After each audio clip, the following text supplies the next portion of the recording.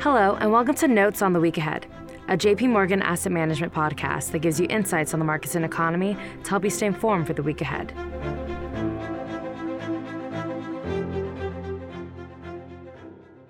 Hello, this is David Kelly.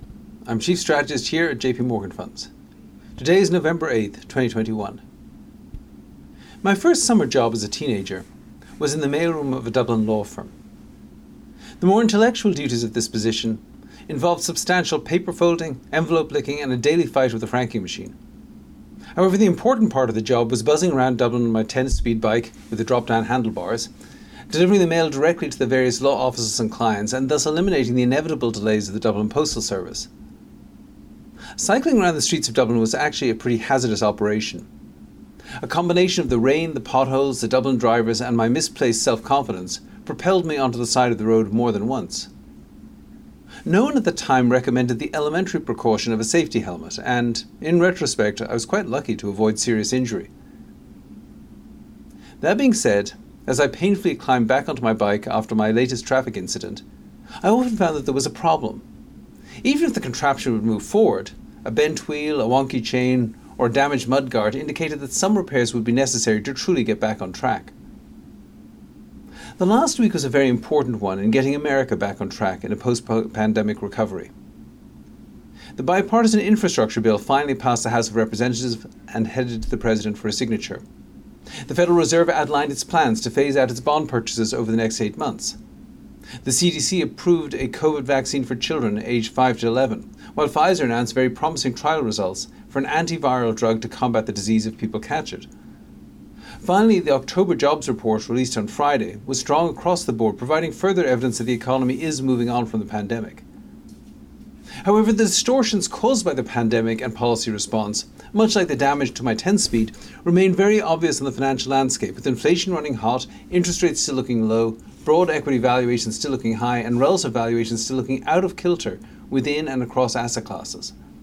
The biggest investment opportunity entering 2022 will likely come from recognizing that these distortions should diminish as pandemic and policy effects fade, and allocating to assets accordingly. The passage of the infrastructure bill does look like a break in the fiscal logjam. However, investors should not overestimate its economic effects. While it is commonly referred to as the $1 trillion infrastructure bill, according to the Congressional Budget Office, it would only add $256 billion to cumulative deficits from fiscal 2021 through fiscal 2031, with no meaningful effect on the deficit in 2022. More significantly, passage of the infrastructure bill should allow congressional Democrats to focus on the passage of a reconciliation bill. It looks like we are now still a few weeks away from this, with House Democratic centrists demanding a congressional budget analysis of the bill before voting on it. Even if this is forthcoming by the middle of November and the bill is passed by the House, the Senate will have the opportunity to amend it and send it back to the House. That being said, the most likely fiscal path from here is that a reconciliation bill will be passed in December, avoiding a government shutdown or a debt ceiling crisis. However, investors should note that the degree of fiscal stimulus will be far less than provided by Washington over the past 2 years. Monetary policy will also be less generous going forward, with the Federal Reserve last week outlining a plan to taper bond purchases. The Fed's plan was very much in line with expectations and suggests a reduction in bond purchases from $120 billion per month as of today to zero by the second half of June 2022. This would exert some upward pressure on long-term interest rates over time. However, investors will be wise not to bank on an increase in the federal funds rate soon after the end of quantitative easing. While Chairman Powell did not rule this out, the Fed's natural caution, their distaste for making policy changes before major elections, and the reality that the second half of 2022 will likely see both slowing economic growth and cooling inflation should all push them to avoid a rate hike until their last meeting of the year, on December 14th, 2022.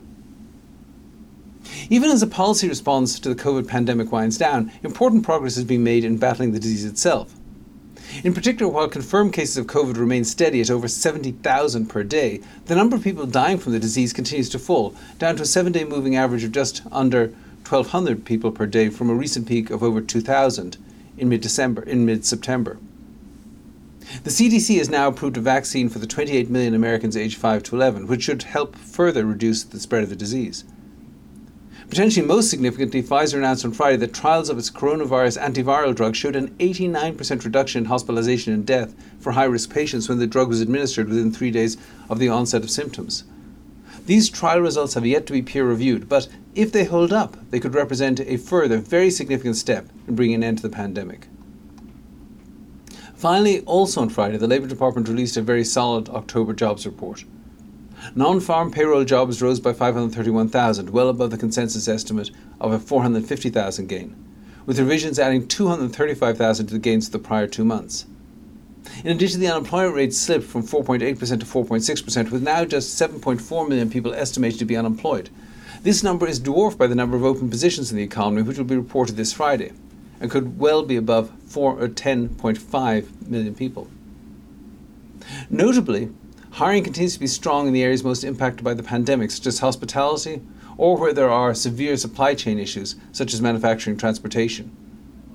Also important to note is the continued upward pressure on wage growth, with the average hourly earnings of production and non-supervisory workers now up 5.8% from a year ago and 10.9% from 2 years ago. However, even as the nation gradually gets back on track, distortions remain in the economic and financial environment. One of the most obvious of these is inflation, and this Wednesday's CPI report should show the strongest year-over-year consumer inflation in 30 years. Much of this is related to supply chain disruptions and should be temporary. Businesses have a huge financial incentive to get goods to consumers, and many important products such as oil and new vehicles could well see price reductions in the year ahead. However, excess labour demand is likely to be a longer lasting issue, and the higher wages it is generating could contribute to a more lasting increase in inflation. This could mean that core consumption deflation inflation will run above the Fed's 2% target for a number of years to come. The second obvious distortion is the extraordinarily low level of long-term interest rates. Despite multiple signs of an economy getting back on track, 10-year yields fell by 0.1% from 1.55% to 1.45% over the past week, while 10-year tip yields fell from negative 0.96% to negative 1.09%. Much has been written about the technical factors suppressing long-term interest rates and their continued failure to rise in the face of improving economic data, massive government debt and high inflation, casts doubt on whether any forecast of a substantial rise in the months ahead is justified.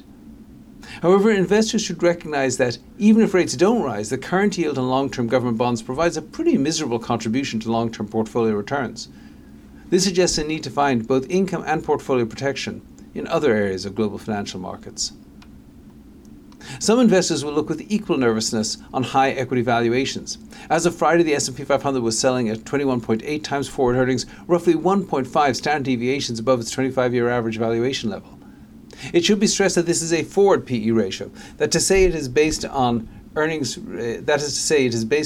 expected over the next year, rather than the spectacular results achieved by US firms in the third quarter. History strongly suggests that today's high valuations should result in lower long-term returns. However, equity investors should also note that US stocks, outside of mega-cap names, look much less expensive, as do large-cap value stocks within the US indices. In addition, the 39% of global stock market capitalization still left outside the United States does not look nearly as expensive as US equities.